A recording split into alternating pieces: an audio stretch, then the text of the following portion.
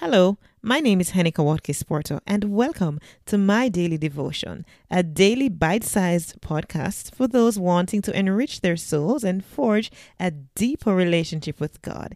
It is pure, unpretentious, and raw, which flows from the heart, fostering gratitude, peace, and a sense of abundance.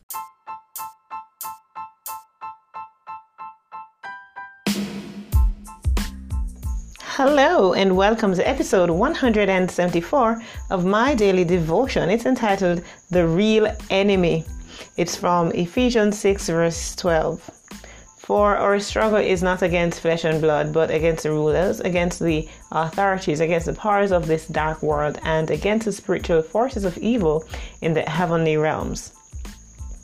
Can you remember the last misunderstanding that led to an uncomfortable situation in your business?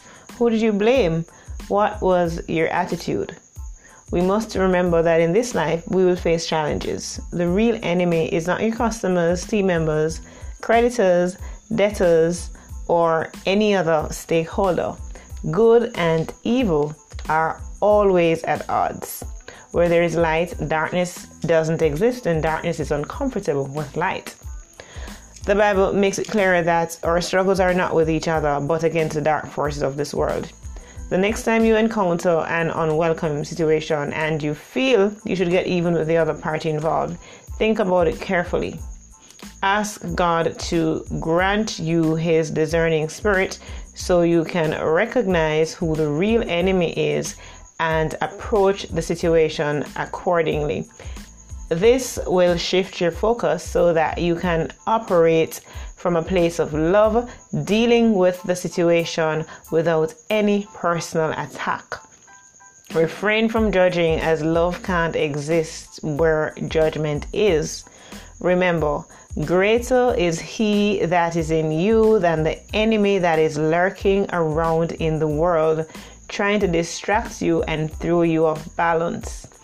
Dear God, please grant me a discerning spirit so I can know when the enemy is at work. Help me to stand firm in knowing who I am in you. Remove any scale from my eyes that will prevent me from seeing your truth.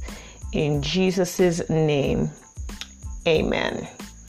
Father, please bring to the fore anything that is not of you, that I may confess it, repent of it, as it is my desire to walk holy in your sight. This has been my daily devotion. I thank you so much for tuning in.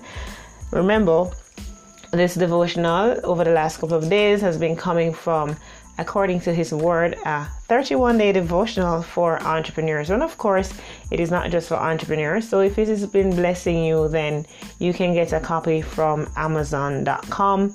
It's, of course, by myself and my co-author, Dr. Vanette A. Joseph. So I would love for you to get your own copy that you can share with your friends and go more, read over, the episodes and the devotions that we would have gone through.